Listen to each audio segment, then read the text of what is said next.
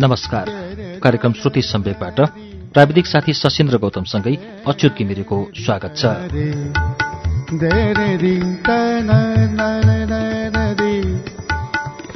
काठमाडौँ उपत्यकाभित्र 90 मेगाहर्जसँगै देशभरिका विभिन्न एफएम स्टेशनहरूबाट एकैसाथ हरेक मंगलबार र शुक्रबार राति 9:15 बजे कार्यक्रम श्रुति सम्वेक प्रसारण हुन्छ। श्रुति सम्वेकमा हामी आज एउटा कथा वाचन लिएर आएका छौं। यो कथा हामीले गोविन्द प्रसाद कडेलको कथा संग्रह चितामाथिको बिहानीमा संग्रहित कथा वाचन गर्दैछौं। यसभित्र 5वटा कथाहरू संग्रहित रहेका छन्। 2071 साल असारमा पहिलो संस्करण शब्दहार क्रिएसनले यसलाई बजारमा ल्याएको हो। अन्तर्राष्ट्रिय नेपाली साहित्य समाजले प्रकाशन गरेको कृति चितामाथिको बिहानीको कथाहरूमाथि लेखक कृष्ण धारावासी व्याख्या गर्नुहुन्छ। लेखन शैली उत्तरोत्तर देखिन्छ भने विषयवस्तुको चयन र लेखन उद्देश्य स्पष्ट देखिन्छन्। यी कथाहरू ग्रामीण परिवेशको नेपाली कलासँग सम्बन्धित छन्। कथा बुन्ने शैलीलाई अझै परिष्कार गर्दै लगे कथाकारमा प्रशस्त सम्भावनाहरू देखिन्छन्। कथाकार गोविन्द प्रसाद कडेललाई निरन्तर प्रगतिको शुभकामना व्यक्त गर्दछु भन्दै वरिष्ठ कथाकार कृष्ण धारावासीले लेख्नुभयो। यसै कथा संग्रहभित्र रहेको चितामाथिको बिहानीभित्र गोविन्द प्रसाद कडेलको कथा अब वाचन हुने कथाको शीर्षक छ कहिल्यै बन्द नहुने ढोका।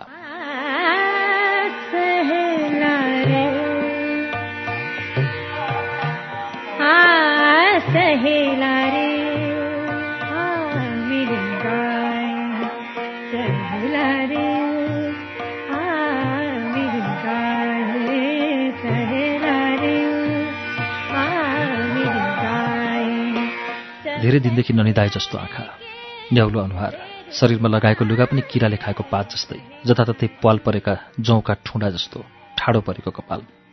शरीरको कुनै भाग सुकिलो देखिन्थ्यो त कुनै भाग फोहोरका कत्लाहरू प्रष्ट देखिन्थ्यो। यसो हेर्दा सहजै अनुमान लगाउन सकिन्थ्यो यो पक्कै कुनै सडक बालक हो। झण्डै 9-10 वर्ष उमेर जस्तो देखिने यो बालक मेरो नजिकै आएर छेउमा राखेको पानीको बोतल समाइहाल्यो। काठमाडौँ घुम्दा गर्मीले आलास तालास भएर एक बोतल मिनरल वाटर किनेर बोकेको थिएँ।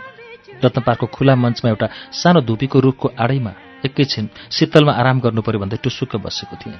पानीको बोतल छेउमा राखेर दायाँ बायाँ भइरहेका कोलाहल रमाइलो रमझम दृश्यहरूमा आँखा लगाउँदै थिएँ। बिना सोधपुछ, बिना अनुमति यो बालकले मेरो पानीको बोतल झ्याप्पै समातेर जुठो लगाउँदै पानी पिइहाल्यो। एकपटक त मलाई झनक्कै रिस उठ्यो। कस्तो जबरजस्तीको केटो रहेछ। एकपटक नसोधी अर्काको पानीको बोतल जुठो बनाएर पिइदियो। उसको व्यवहार देखेपछि मैले उसलाई गाली गरेँ। मसँगै दायाँ बायाँ अलिक पर बसेका मान्छेहरू पनि त्यो केटाले मेरो बोतलको पानी खोसेको देखेका रहेछन्। उनीहरू पनि मेरै सपोर्टमा बोल्दै थिए। त्यो खातेलाई पिट्नु न पिट्नु, यिनीहरूले त पानी मात्र होइन सामान भएको झोला पैसाको पर्स समेत लुटेर हिँड्ने गर्छन्। हामीलाई पत्तो नै नहुने गरी खल्तीको पैसा पाकेट मार्छन्। यस्तै यस्तै भनाइहरू उनीहरूले भनिरहेका थिए र भन्थे यस्तालाई त नजिकै पर्न दिनुहुन्न। यिनै कुराहरूमा उनीहरूले मेरो पक्षका बोली बोलिरहेका थिए।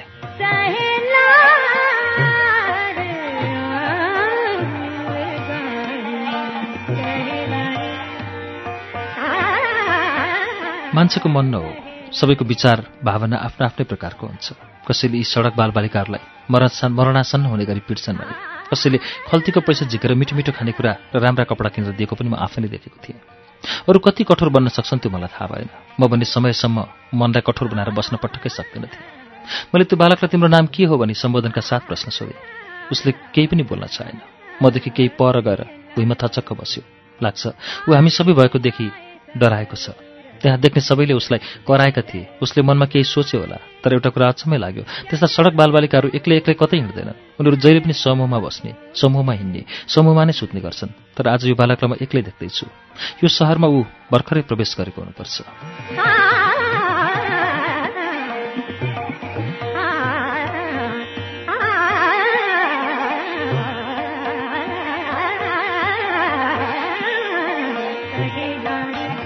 मलाई लाग्यो यसले कुनै समूहलाई फेला पार्न सकेको छैन होला। एक्लो सहरमा भौतारिरहेको जस्तो भान हुन्थ्यो। दिउँसोको समय तालु नै पोल्ने गरी घाम चर्किएको छ। पार्कभित्र बस्ने सबै मान्छेहरू कोही ओल्लो छेउ, कोही पल्लो छेउका रुखहरूमा र फूलका छारीहरूमा शीतल खोज्दै बसेका छन्। रत्न पार्कभित्र एउटा छुट्टै रमाइलोको माहौल हुन्छ। शहरको बीच भागमा पर्ने यो पार्कमा काठमाडौँ घुम्न आउने पर्यटकदेखि बाटोमा हिँड्ने पैदल यात्री समेत एकैछिन थकाइ मेट्ने गर्छन्। विभिन्न राजनीतिक भाषणदेखि जादुगरको जादु समेत त्यहीँ हेर्न पाइन्छ। बदाम, काँक्रो, खरबुजादेखि अन्य परिकार बेच्नेहरूको भिड देखिन्छ। यहाँ कोही आफ्नै संसारमा माइलो जोडीमा रमाइरहेका देखिन्छन्। यस्तै विभिन्न प्रकारको माहौलमा यो बालक यहाँ कसरी आइपुग्यो होला? फेरि पनि मनमा विभिन्न प्रश्नहरू उठ्न थाले।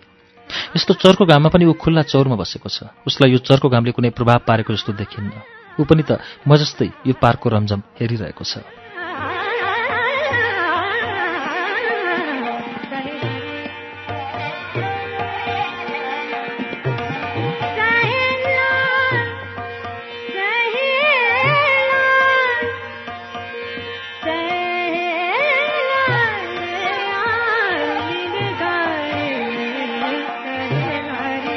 मैले एउटा सिङ्गै काँक्रो किनेर काट्न लगाएँ।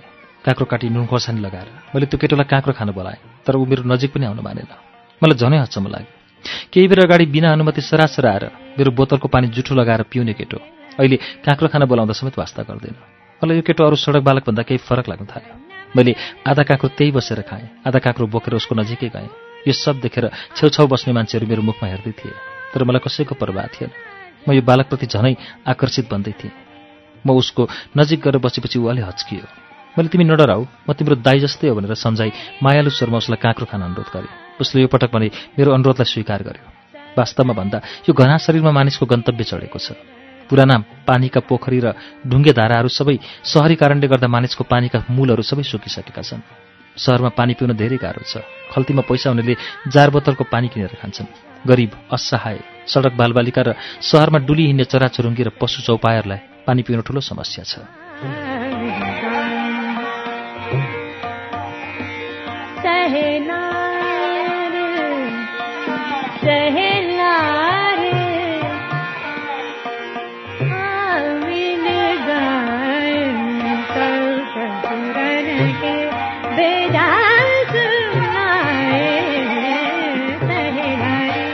मैले सहजै अनुमान गरेँ आज यो बालकलाई पनि यही समस्याले सताएको हो। समस्याले मानिसलाई सहारा बनाउँछ भन्ने प्रश्न भयो। ऊ पानी प्यासले व्याकुल छ।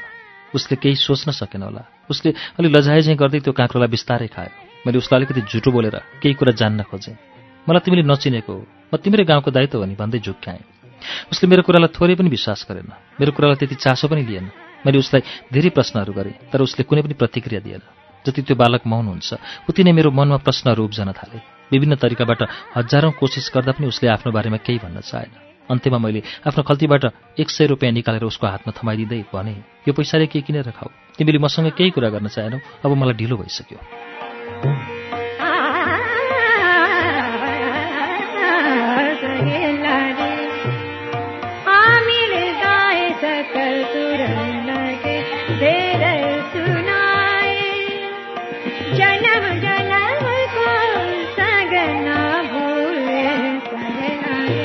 म आजको नाइटमा पोखरा जाँदैछु, राम्रोसँग बस भन्दै म त्यो बालकसँग बिदा भएँ। म आफ्नै सुरमा हतार हतार त्यहाँबाट निस्केँ।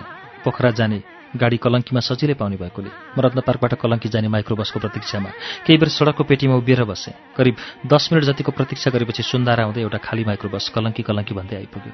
म सिट नपाइएला कि भन्ने डरले हतार हतार माइक्रोमा चढिहालेँ। गाडीको खलासीले ठूलो स्वरमा झपार्यो, किन माइक्रोमा चढेको, ओर्लिहाल्नुहोस्। यो आवाजले मलाई झस्कायो। मैले अगाडि क्याबिनको सिटबारे खलासीलाई सोधेँ, किन भाइ यो माइक्रो कलङ्कीको होइन? मलाई त गाली पो गर्यो। म गलत गालीमा चढेँ कि भनेकै कसो? खलासीले फेरि नरम आवाजमा भन्यो, होइन दाजु, हजुरलाई भनेको होइन, मैले त यो खाते फुच्चेलाई भनेको भन्दै फेरि कराउन थालेँ। म ड्राइभरसँगै अगाडि झ्यालको सिटमा बसेकाले पछाडि सिटबाट को छिरे यादै भएन। एकछिन अगाडि मात्र एउटा सडक बालकसँग धेरै बेर बसेर आएकाले मेरो मानसपटलभरि उसैको याद घुमिरहेको थियो। मैले पछाडि फर्केर यो बालकलाई पनि हेर्ने सोच बनाउँदै पछाडि फर्केँ। अकस्मात त्यही आफूले भेटेको बालकलाई आँखाभरि आँसु समेत माइक्रोबसको सिटमा देख्दा म अचम्मित भएँ।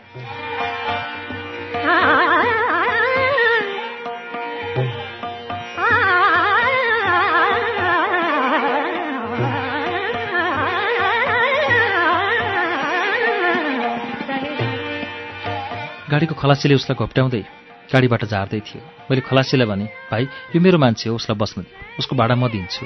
खलासीले पुलुक्क मेरो मुखमा हेऱ्यो। उसलाई मेरो मान्छे भन्ने विश्वास नै भएन होला, तर पनि उसलाई पैसासँग सरोकार थियो। ऊ चुप लागेर बस्यो। म त्यो पार्कबाट हिँडे पनि त्यो बालक पनि मेरो पछि लागेछ। मलाई केही याद भएन। म आफ्नै सुरमा हतार हतार अघि बढेँ। ऊ पनि मसँगै मेरो पछि लागेर आयो। मेरो मनमा अर्को एउटा गहन प्रश्न पैदा भयो। पक्कै यो केटो बालक कुनै ठूलो विपत्तिमा परेको हुनुपर्छ। यो सडक बालक पनि होइन। यदि सडक बालक हो भने कुनै व्यक्तिको पछि लाग्दैन। उनीहरू आफ्नै सुरमा रमाउने र उनीहरूकै समूहमा मात्र हिँड्ने गर्छन्। यो बालकको व्यवहार अरू सडक बालकभन्दा बिल्कुलै फरक देखिन्। मनमा यस्तै सोच्दा सोच्दै कलङ्की पनि आइपुग्यो। म माइक्रोबाट ओर्ली दुवैजनाको भाडा दिएँ, झिकेर दिएँ। म गाडीबाट ओर्लेको देख्नसाथ त्यो बालक पनि माइक्रोबाट हतार हतार ओर्लियो। साँझ पर्न लागिसकेको थियो। कलङ्कीमा गाडीको चाप बढ्दै थियो। मान्छेको आवाज र गाडीको आवाजको ध्वनि प्रदूषण धेरै बढेको थियो। मैले एउटा सानो कफी सपभित्र त्यो बालकलाई लिएर गएँ। तिमीलाई भोक लागेको होला, के खान्छौ भन भन्दा ऊ केही पनि बोलेन। छैन भन्दै मुन्टो हल्लायो। मैले 2वटा कोक र 2वटा केक मगाएँ। उसले पहिले चाहिँ अलि लजाएर अप्ठ्यारो मान्दै त्यो कोक खायो। मैले पनि उससँगै बसेर खाएँ। पोखराको फुलबारी भन्ने ठाउँमा मेरो कलेजको एउटा मिल्ने साथीको घर छ। उसले मलाई धेरै पहिलादेखि पोखरा घुम्न आउन अनुरोध गरेको थियो। पढाइ र अफिसको कामले फुर्सद मिलेको थिएन। अफिसमा 2 जना नयाँ स्टाफको नियुक्ति भएकोले यही मौकामा अफिसका हाकिमसँग कुरा मिलाएर 1 हप्ताको छुट्टीमा निस्केको थिएँ।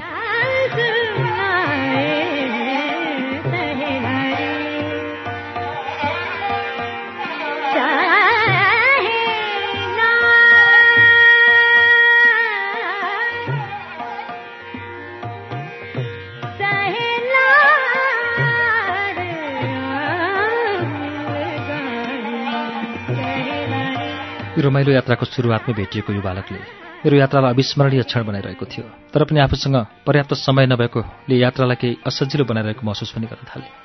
साँझ झमक्क परिसकेको छ। काठमाडौँबाट पूर्व पश्चिम जाने रात्रि बसहरू कलङ्कीबाट छुट्न थालिसकेका थिए। म अझै अन्यलमा परेर यो बालकलाई के गर्ने भन्ने कुरा सोच्दै थिएँ। सँग लिएर जाउँ त यस्तो हालतमा पाहुना लाग्न जाने घरमा कसरी लिएर जाउँ? यही सडकमा छोडेर जाउँ त यस्तो अनाथ बच्चालाई कसरी छोडौँ? उसले एउटा डरो सहारा पाएको महसुस गरिसकेको थियो। मैले केही निर्णय लिन सकिनँ। मैले त्यस बालकलाई पुनः दिउँसो सोधेका रत्न पार्कमा सोधेका प्रश्नहरू दोहोऱ्याउन थालेँ। ऊ अझै केही बोलेन। मैले अब चाहिँ अलि झर्को मान्दै उसलाई भने, हेर भाइ, म पोखरा जान लागेको। मेरो घर पनि अलि टाढा छ। तिमी आफ्नो बारेमा केही भन्दैनौ, म तिमीलाई कसरी विश्वास गरौँ? तिमी कतै होटलमा काम खोजेर बस, म चाहिँ जान्छु भने। मेरो आवाज भुइँमा खस्न नपाउँदै त्यो बालकले सानो स्वरमा रुन्चे अनुहार लाउँदै भन्यो, मलाई मुगलिनसम्म तपाईँले लगिदिनुहोस्, म मुगलिनमा गएर काम गर्छु। मैले पुनः प्रश्न गरेँ, तिम्रो घर मुगलिन हो? उसले रुँदै भन्यो, होइन, म आमासँग मुगलिन बसेको। मलाई मुगलिन थाहा छ, मेरो घर चाहिँ कहाँ हो थाहा छैन।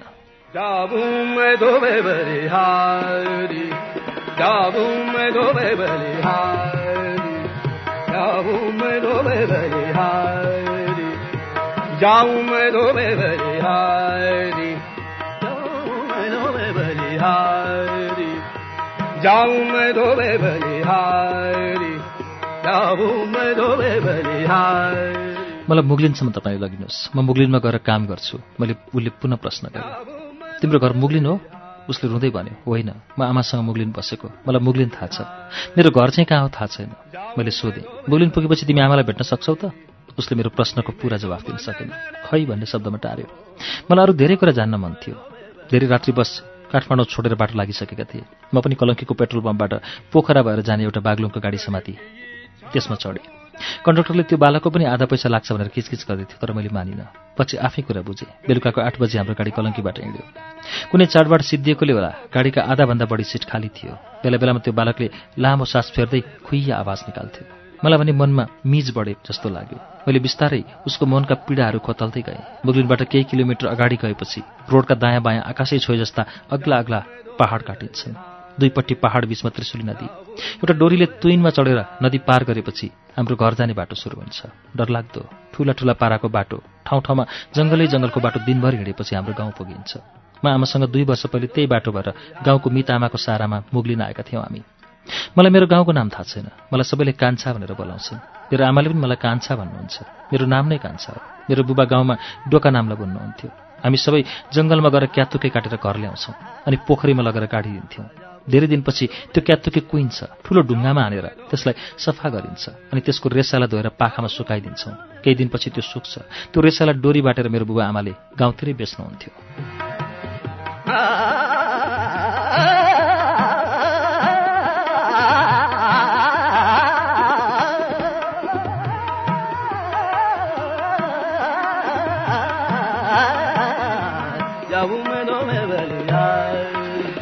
बजे पुग्न लागेको रहेछ। गाडी एक्कासी रोकियो। चारैतिर छाएको छ। धेरै परदेखि गाडीका बत्तीहरू क्रमशः बलेको देखिन्छन्। बाटोमा एउटा गाडी बिग्रेर बसेको छ। गाडी मर्मत हुँदैछ। केही घण्टापछि जाम खुल्छ भन्ने हल्ला भयो। मैले भन्दा त्यो कान्छालाई केही साहस बढे जस्तो लाग्यो। निर्धक्क भएर उसले आफ्नो जीवन कथा सुनाउँदै गयो मसँग। हाम्रो गाउँमा एकजना छिमेकीको घरमा उसको छोराको विवाह हुने भयो। त्यस विवाहमा हामीलाई पनि बोलाइएको थियो। म पनि विवाह हेर्न गएँ। विवाहमा धेरै रमाइलो भयो। मेरो बुबा अलि धेरै रक्सी पिउनुहुन्थ्यो। बुबा र आमाको उमेर झन्डै 20 वर्षको फरक थियो। मेरो बुबाको पहिलाको श्रीमतीको मृत्युपछि मेरी आमालाई विवाह गरिएको रहेछ।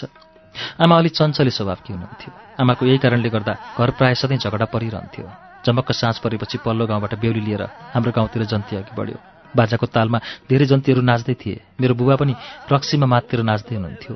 धेरै भिरको अप्ठ्यारो डरलाग्दो बाटो थियो। बुबा नाच्दा नाच्दै अचानक लड्नुभयो। कतै समाउने ठाउँ र लड्दा अल्झिने ठाउँ नभएकाले बुबा पहराबाट धेरै तलसम्म खस्नुभएछ।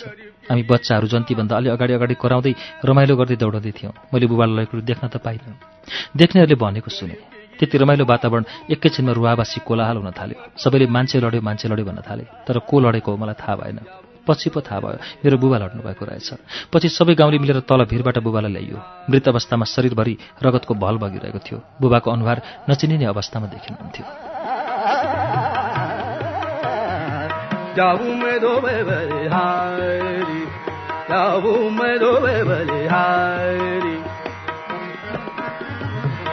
त्यो केटो भन्दै गयो।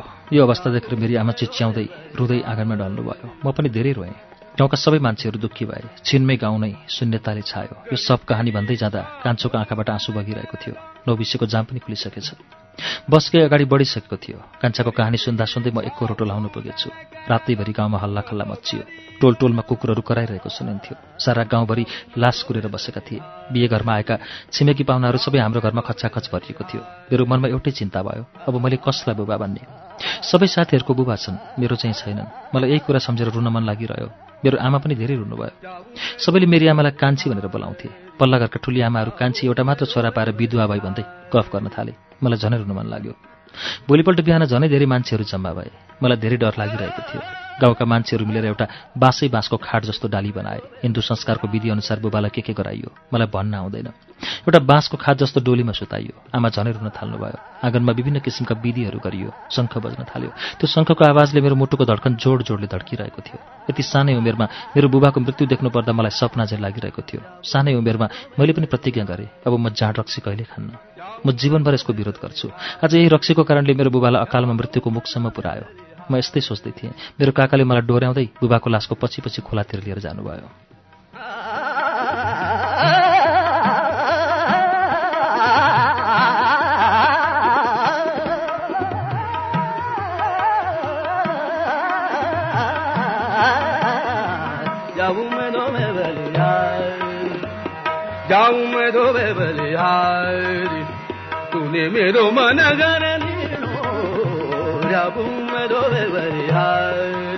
आमालाई गाउँका धेरै आइमाईहरूले मिलेर समातिरहेका थिए। म रुँदै रुँदै बुबाको लासको पछि लागेँ।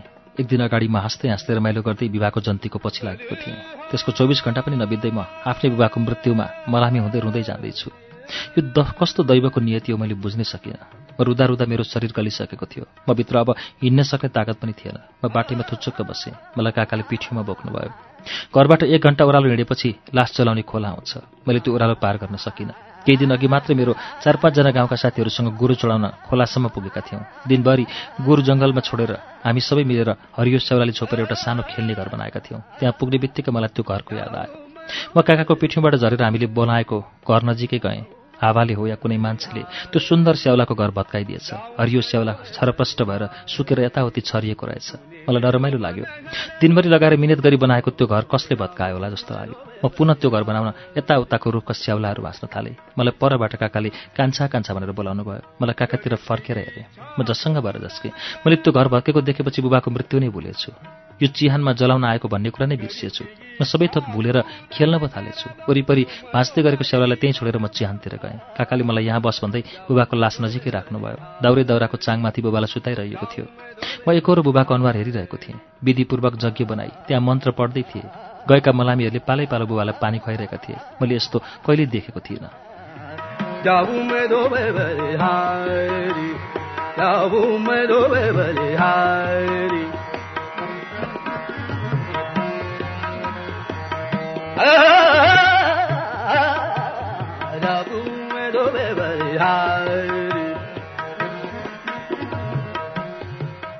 प्रत्येक रातहरू म बुबाको अँगालोमा सिरानी गर्दै सुत्ने मान्छे, तर आज तिनी बुबालाई छुन मलाई घिन लागिरहेको थियो।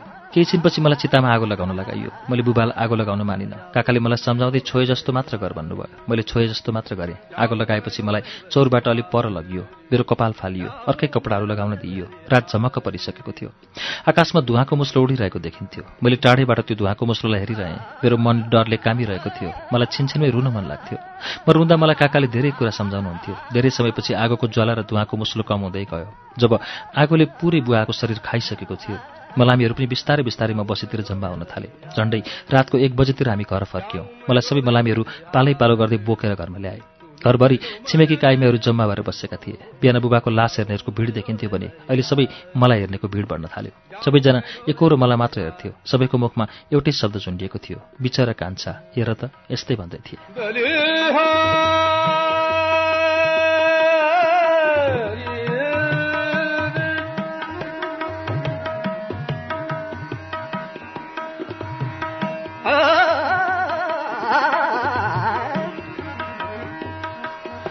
मेरी आमाको हालत पनि निकै बिग्रेको थियो। रुँदा रुँदा आमा बिरामी परिसक्नु भएको थियो।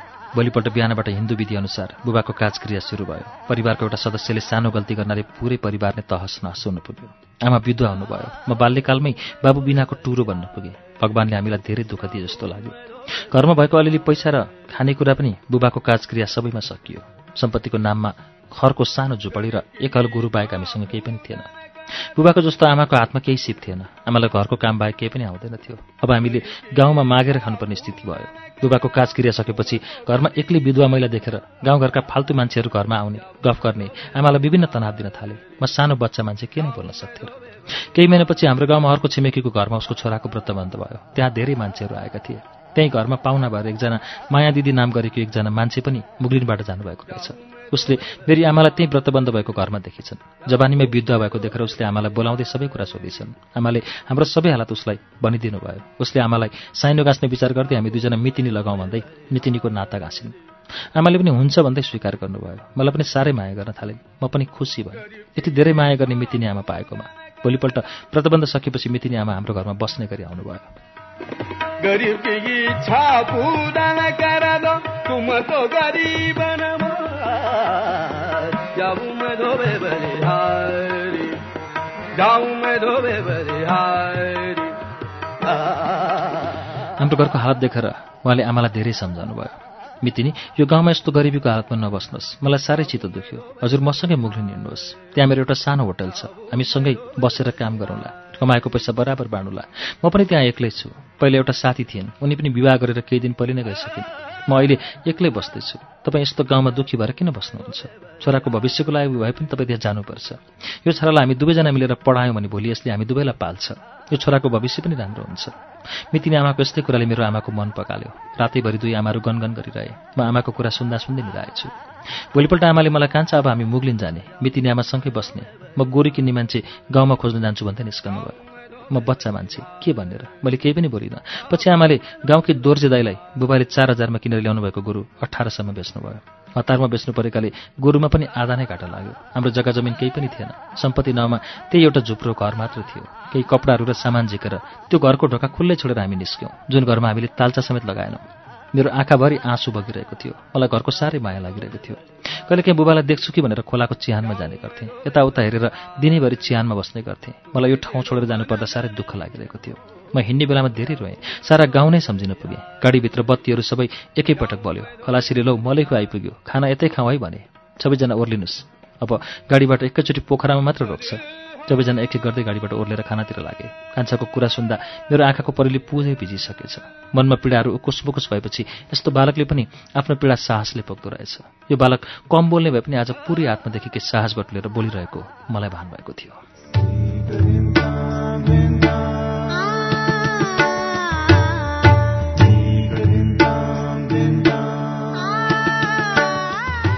कार्यक्रम श्रुति सम्वेगमा अहिले हामीले सुनिरहेको कथा कहिल्यै बन्द नहुने ढोका शीर्षकको कथा हो। यसलाई हामीले गोविन्द प्रसाद कडेलको कथा संग्रह चितामाथिको बिहानीबाट वाचन गरेका हौं। यसै कथाको बाँकी अंश केही बेरमा वाचन हुनेछ। उज्यालो सुन्दै गर्नुहोला।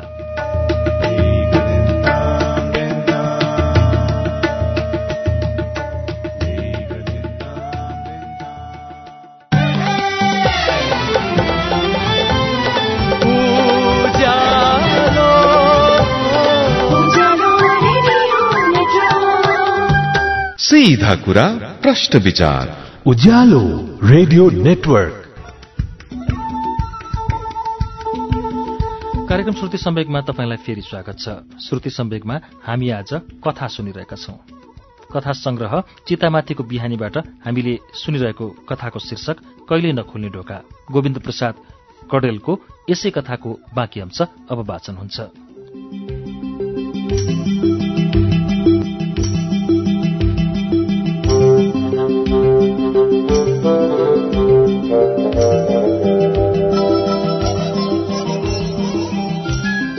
कान्छाको कुरा सुन्दा मेरो आँखाको परेली पुरै भिजिसकेछ।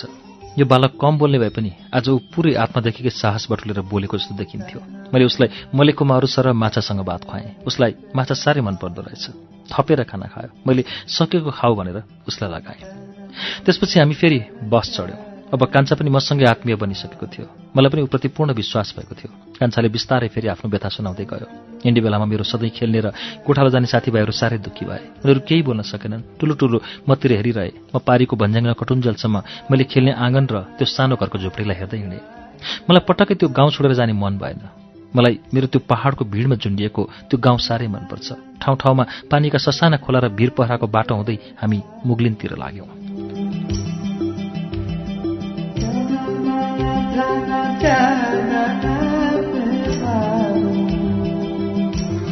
मैले पहिलो पटक मुगलिनमा मोटर देखेँ। मोटर गोडेको देख्दा मलाई अचम्म लाग्यो। मुगलिन बजारबाट नारायणघाटका जाने रोडपट्टि अलि पर आधी घण्टा जति हिँडेपछि रोडको छेउमा एउटा टिनले बारेको सानो घर, जसभित्र साना साना दुईवटा कोठा कपडालेको पर्दाले बारेको रहेछ। घरमा सानो ढोका, घरभन्दा अलि परतिर एउटा पानी बग्ने धारो र अलि पर टिनले नै बारेर बनाइएको टोयलेट रहेछ। मितिनी आमाको घर देखेर मलाई त्यस्तो लाग्यो, उहाँ हामीभन्दा पनि धेरै गरिब हुनुहुँदो रहेछ।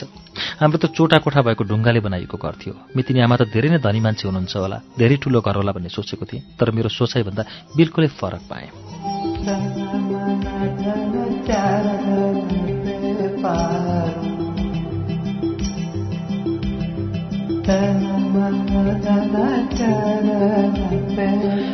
त्यसपछि हामी त्यो घरमा त्यो रात बस्यौँ। भोलिपल्ट बिहान मेरो आमा र मितिनी आमा राति नै मलाई एक्लै छोडेर मुगलिन बजारतिर होटलका सामानहरू किन्न जानुभयो। म डराइ डराइ एक्लै घरमा बस्दै थिएँ। बिहान मिरमिरी उज्यालो हुँदै थियो। घरको ढोका त्यत्तिकै खुल्लै थियो। मैले पनि भित्रबाट कुनै चुकुल हालेको थिएन। घरको भित्रको सुत्ने ओछ्यानबाट बाहिर रोडमा गुडेका मोटरहरू प्रष्ट देखिन्थ्यो। एउटा ठूलो ट्रकमा हाम्रो घरको ढोका नै छेकिने गरी रोक्यो। ट्रकबाट ओर्लिएर दुईजना मान्छे सरासर ढोकाभित्र पसे। माई डियर कता हो भन्दै भित्र पसे। मलाई साह्रै डर लाग्यो। म चुपचाप ओछ्यानमा नबोलिकन सुतिरहेँ। मलाई देख्ने बित्तिकै ए फुच्चे त कुन गाडीको भनेर मलाई सोधे। मैले केही जवाफ दिएन। तेरो बोल्ने मुख छैन भनेर कराए। मैले मितिनी आमाको घर हो भन्ने जवाफ दिएँ। उसले कहाँ तेरो घर हो, कोसँग आएको भन्ने प्रश्न गर्यो। मैले आमासँग भन्ने उत्तर दिएँ। अर्को मान्छेले हाँस्दै भन्यो, गुरुजी अर्को डियर पनि थपिएको जस्तो छ, माया डियरकोमा भन्यो।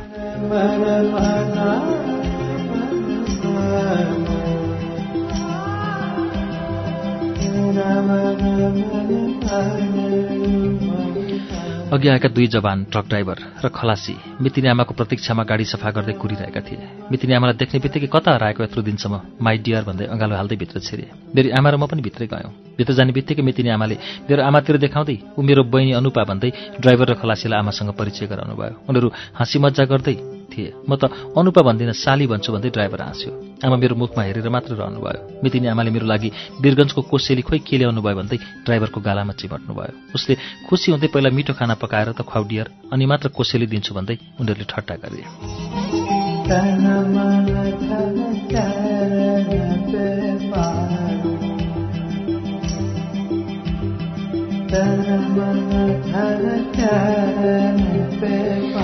अब उनीहरू खाना खाने भए। खाना पाक्न थालेको थियो।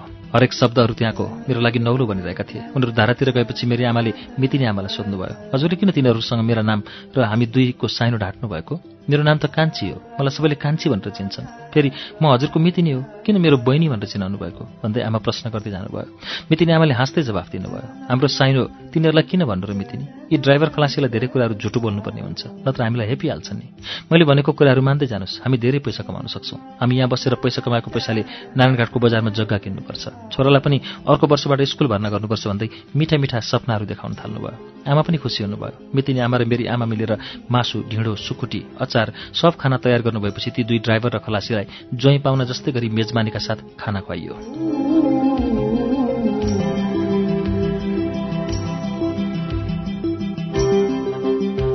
खाना खाएपछि खलासी गाडीमा गएर आराम गर्यो। ड्राइभर चाहिँ त्यही बेलुका हामी सुतेको ओछ्यानमा गएर पल्टियो। उसको स्थान खलासीको भन्दा अलि फरक हुँदो रहेछ। उनीहरू खानपिन सकेपछि हामीहरू पनि खाना खायौँ। मलाई साह्रै भोक लागेको थियो। त्यो दिन मैले अलि धेरै नै खाएँ जस्तो लाग्यो।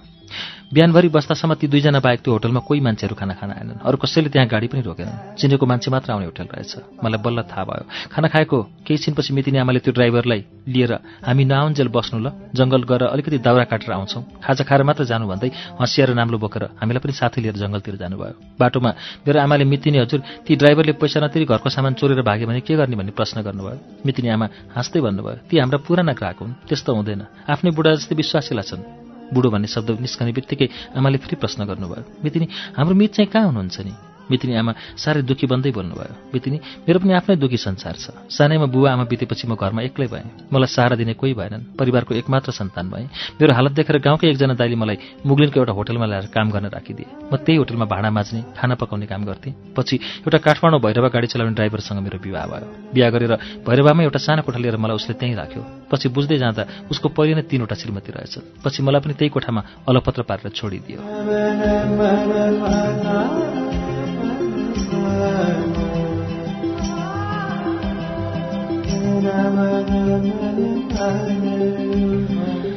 दिनभरि हामीले जंगलमा दाउरा खोज्यौं। 2 भारी दाउरा जम्मा भएपछि हामी घरतिर फर्क्यौं। मैले हातमा हँसिया बोकेर हिँडेँ। दुवै आमाले दाउरा बोक्नुभयो। कसैले देख्ला भन्ने डरले हामीले हतार हतार ओह्रालो झर्दै करिब 3 बजीतिर घर आइपुग्यौं। घरमा आउँदा ड्राइभर मस्त निदाइरहेका थिए। मितिनी आमाले सुतिरहेको ड्राइभरलाई एक अन्जुरी पानी लगेर मुखमा छापिदिनु भयो। ड्राइभर रिसाए चाहिँ गर्दै जुरुक्क उठ्यो।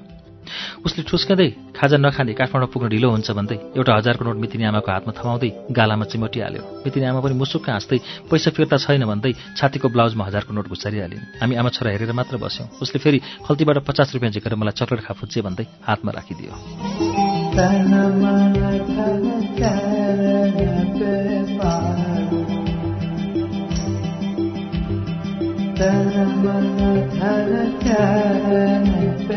मैले त्यो पैसा आमालाई राख्न दिएँ। गाडी स्टार्ट गर्दै झ्यालबाट सालीसँग अर्को दिन धेरै कुरा गर्छु भन्दै हिँड्यो। मितिनी आमाले पनि मलाई माया गरे जस्तै लाग्यो। एकछिनमै छोरा भोक लाग्यो कि भनेर सोध्नुहुन्थ्यो। मेरी आमा भर्खरको जवान भए पनि बुबाको मृत्युको पीडा विधवाको भेषले गर्दा आमाको रूपमा त्यति आकर्षण थिएन। सधैँ दुःखी जस्तो हुनुहुन्थ्यो। एक दिन मित आमाले मेरी आमालाई धेरै सम्झाउन थाल्नुभयो। सधैँ नुहाई धुवाएर राम्री बनेर बस्नुपर्छ भन्न थाल्नुभयो।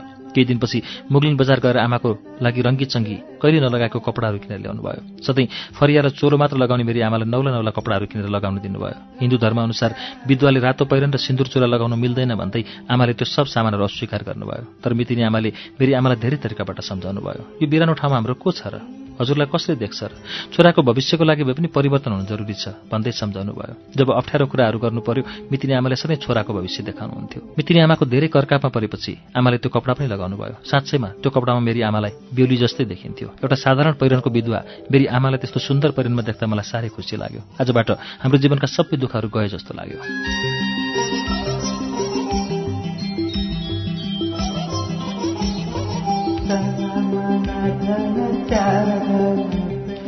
चिनी जानेका ड्राइभर आयो भने गाडी रोकेर खाना खाजाहरू अर्डर गर्थे। म कहिले खोलातिर जान्थेँ, कहिले जङ्गलतिर जान्थेँ, कहिले हिँडेरै मुगलिन बजारसम्म पुग्थेँ। मेरा दिनहरू पनि सुखसँग बित्न थाले। मलाई दुःख भनेको बेला आइरहने बुबाको सम्झना मात्र थियो। एक दिन साँझ पर्न लागेको थियो। लामो लामो ग्यास बोक्ने ट्याङ्कर 2वटा हाम्रो होटल अगाडि आएर रोक्यो। ट्याङ्करबाट दुवै ड्राइभरहरू ओर्ले। ट्याङ्करमा चाहिँ खलासीहरू रहेनछन्। उनीहरू एक्लै थिए। हिन्दी भाषामा के कुराहरू मितिनी आमासँग सोधे। मितिनी आमाले सबै जवाफ फर्काउनु भयो। उनीहरूले बोलेको भाषा हामीले केही बुझेनौँ। मेरी आमा र मैले सुनि मात्र रह्यौँ। धेरै बेर कुरा गरेपछि ती 2 ड्राइभर हाँस्दै होटलको छाप्रोभित्र छिरे। आमाले मितिनीसँग तिनीहरूले के भनेको भनेर सोध्नुभयो। मितिनी आमाले हाँस्दै भन्नुभयो, यहाँ के खान पाइन्छ, राति सुत्ने व्यवस्था छ कि छैन, यस्तै सोधेका हुन्। मैले कुरा मिलाइसकेँ। अब यिनीहरूको पैसा राम्रैसँग झार्नुपर्छ भन्दै मितिनी आमा होटलभित्र पस्नुभयो। ड्राइभरहरू इन्डियाबाट ग्यास बोकेर नेपाल आउँदा रहेछन्। कम्पनीमा ग्यास भरेर फेरि जाँदा रहेछन्। हाम्रो होटल यस्तै थियो। धेरै मान्छे नआए पनि राम्रो कमाइ हुने थियो। आमा र मितिनी आमा मिलेर ती 2 इन्डियन ड्राइभरहरूलाई बेलुकाको खाना खान तयार गर्न थाल्नुभयो।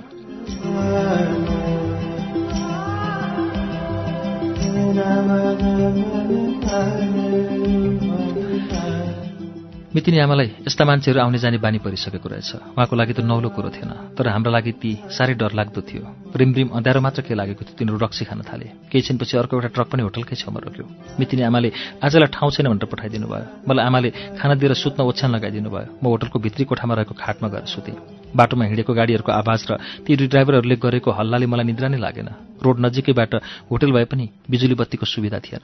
दिप दिप बलेको टुक्की बत्तीको उज्यालोमा तिनीहरू जिस्केको र हाँसेको मात्र सुनिन्थ्यो। ड्राइभरहरू के बोलिरहेका छन् म केही बुझ्दैनथेँ। केवल तिनीहरू हाँसोबाट मात्र अनुमान लगाउन सकिन्थ्यो। साह्रै रमाइलो गरिरहेछन्। भोलिपल्ट बिहान 9 बजे मात्र ती ड्राइभरहरू गाडी लिएर काठमाडौँतिर लागे। हिजो राति राम्रै व्यापार भयो भन्दै मितिनी आमा खुसी देखिनुहुन्थ्यो। अर्को पटक आउँदा इन्डियाबाट साडी समेत ल्याइदिन्छु भनेको छ अरे। हाम्रा दैनिक जीवनहरू यसै गरी चल्दै गए।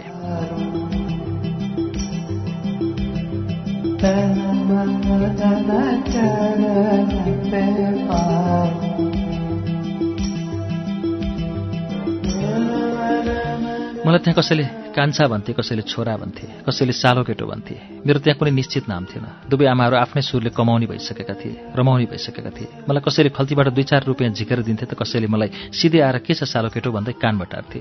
म त्यहाँ सबैको खेलौना जस्तै बनेको थिएँ। घरबाट निस्कँदा मनभित्र एउटा छुट्टै आशा थियो। मुगलिन गएर धेरै पढ्छु, एउटा ठुलो मान्छे बन्छु, भोलि गाउँ गएर कुनै ठुलो काम गर्छु, यस्तै सोच थियो। तर आज मेरो इच्छा पूरा हुँदैन भन्ने मलाई थाहा भइसकेको थियो।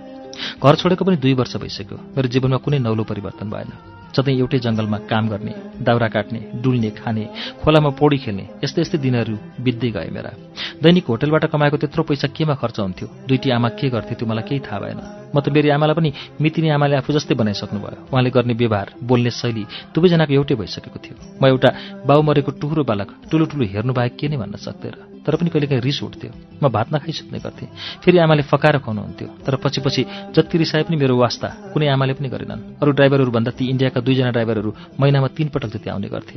सधैँ आउँदा जाँदा यहीँ बास बसेर जाने गर्थे। 2वटै आमाहरूलाई नयाँ नयाँ कपडाहरू किनेर ल्याइदिन्थे। तिनीहरूलाई म मधेसी ड्राइभर भन्ने गर्थेँ। एउटा मधेसी ड्राइभरले फेरि आमालाई धेरै माया गर्न थाल्यो। मलाई उसको व्यवहार देखेर साह्रै रिस उठ्थ्यो। बोल्दा सबैभन्दा बढी साडी शब्द बोल्थ्यो। यो शब्दले मेरो मनमा सधैँ कौतूहलता भइरहन्थ्यो। यो साडी भन्ने शब्द के रहेछ भन्ने बुझ्न मेरो साथीको घर मुगलिन बजार गएँ। मलाई यो शब्दले साह्रै चिन्ता लागेको थियो। मेरो साथीको घरमा टिभी छ।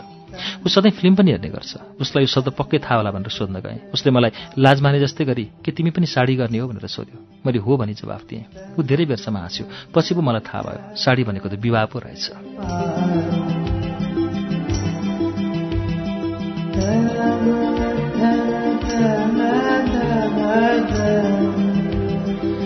एक दिन एउटा बालुवा बोकेर आएको टिपर हाम्रो होटल अगाडि आएर रोकियो, जसमा ड्राइभर खलासी र मेरो आमा पनि त्यसै टिपरबाट ओर्लिनु भयो। आमा कहाँ गएर आउनुभयो मलाई केही थाहा भएन। भित्र कोठामा मलाई देख्न साथ रिसाउँदै गाली गर्न थाल्नुभयो। बाबु मरेदेखि त धेरै छाडा भएर हिँडेको छस्। मलाई धेरै रिस उठाइस् भने यही त्रिशुली नदीमा हालेर हिँड्छु भन्नुभयो। आमाको यो भनाइले मेरो मन साह्रै रोयो। मैले यो शब्द सहनै सकिनँ। कोठाबाट निस्केर केही पर खोलाको किनारमा गएर धेरै बेरसम्म रोएर बसेँ। मरेका मेरा बाबुलाई धेरै बेर सम्झेँ। चितामा लडाइराखेको बुबाको अनुहार झलझली सम्झेँ। आगोको ज्वालाले बुबाको शरीर जलिरहेको क्षण सम्झेँ। बुबाले मलाई धेरै माया गरेका पलहरू सम्झेँ। मन साह्रै विरक्तिएर आयो। सानै उमेरमा बाबुबाट टुहुरो भएँ। आज आमाले पनि टुहुरो बनाउँदै लगेको हो कि जस्तो लाग्यो। शरीरभरि पिरै पिरको झोला बोकेर म फेरि होटलमा नै फर्किएँ। साँझ झमक्क परिसकेको थियो। होटलमा टुक्की बत्ती बलिसकेको थियो।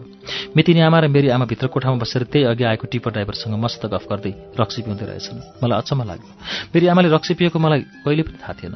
यही रक्सीको कारणले बुबाले आफ्नो जीवन गुमाउनु भयो। आज आमाले पनि रक्सी पिएको देख्दा मलाई पत्याउने गाह्रो भइरहेको थियो।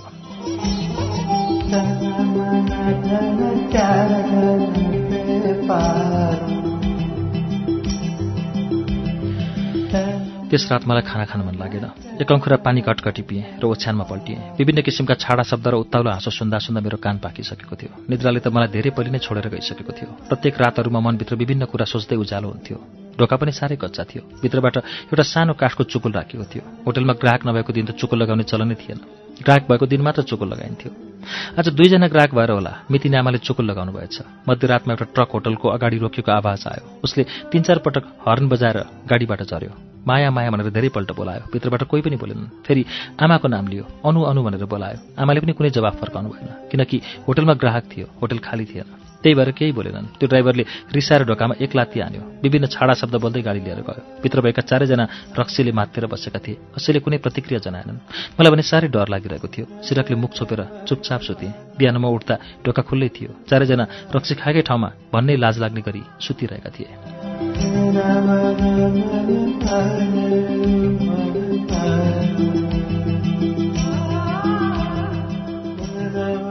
यसरी मेरा दिनहरू बित्दै गए। मेरो आँखाबाट बरबरी आँसुका धाराहरू बग्न थाले। मलाई यो संसार नै अँध्यारो भयो जस्तो लाग्यो। म केही बोल्न सकिनँ। अब म नितान्त टुहुरो भएँ। त्यो रात म रोइरहेँ। तर मेरो रुवाईलाई सुनिदिने कोही थिएन। यो घरभित्र सधैँ हाँसो मात्र सुन्नुपर्छ। यहाँ कोही रुँदैनथे, जो आए पनि हाँसी मात्र रहन्थे। यहाँ पीडा र दुःखका कुराहरू कहिल्यै सुन्न पाइन्नथ्यो। सधैँभरि पैसा र बैंसका मात्र कुरा हुन्थे। सधैँ मुटु फुलेर रुने यस घरमा म मात्र थिएँ। भोलिपल्ट बिहान मितिनी आमाले मलाई बेलुका खाना पकाएका सम्पूर्ण भाँडा माझ लाग्नुभयो। मैले आजसम्म भाँडा माझ्ने काम गरेकै थिएन। साह्रै मुस्किलले त्यो भाँडा माझेर सकेँ। अब म छोरा होइन, यो होटलको काम गर्ने साँच्चैको कान्छो बनिसकेको छु।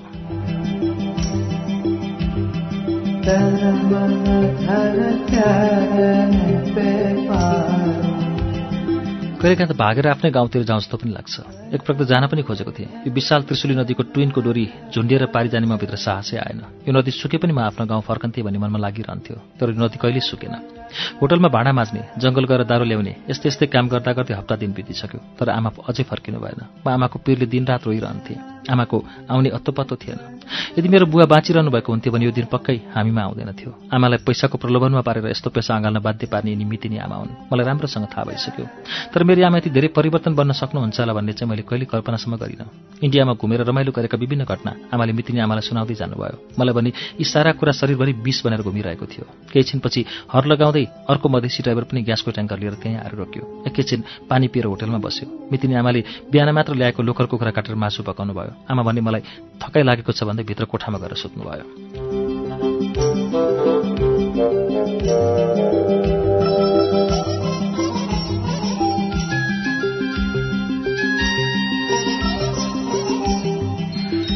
चारैतिर आँधीबेरी चलेर मलाई उडाए जस्तै भयो। म डाक्को छोडेर रुन थालेँ। मेरो नजिकै आएर ड्राइभरले मलाई माया गर्दै धेरै सम्झाए। मेरो रुवाई अझै बन्द हुन सकेन। चतुरे पनि गाडीबाट तल्नै आयो। उसले पनि आफ्नो दुःखको कुरा सुनाउँदै मलाई धेरै सम्झायो। आजबाट म पूर्ण रूपमा टुरो भएको मलाई थाहा भयो।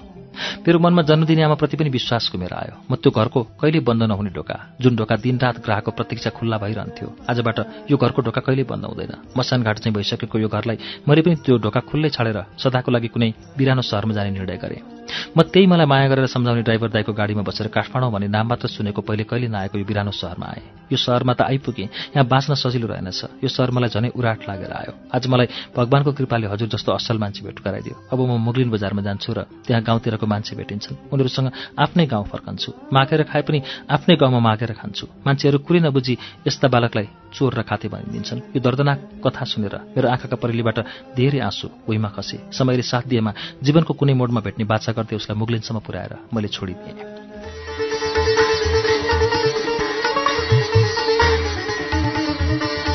श्रुति सम्वेगमा हामीले अहिले सुनेको कथा चितामाथिको बिहानी कथा संग्रहभित्र संग्रहित गोविन्द प्रसाद कडेलको कहिल्यै बन्द नहुने ढोका कथाको वाचन हो। यो सँगै आजलाई वाचन सकियो। अर्को दिन फेरि श्रुति सम्वेगमा भेटघाट हुने बाचाका साथ प्राविधिक साथी सशिन्द्र गौतम र म अच्युत घिमिरे बिदा चाहन्छौँ। शुभरात्रि।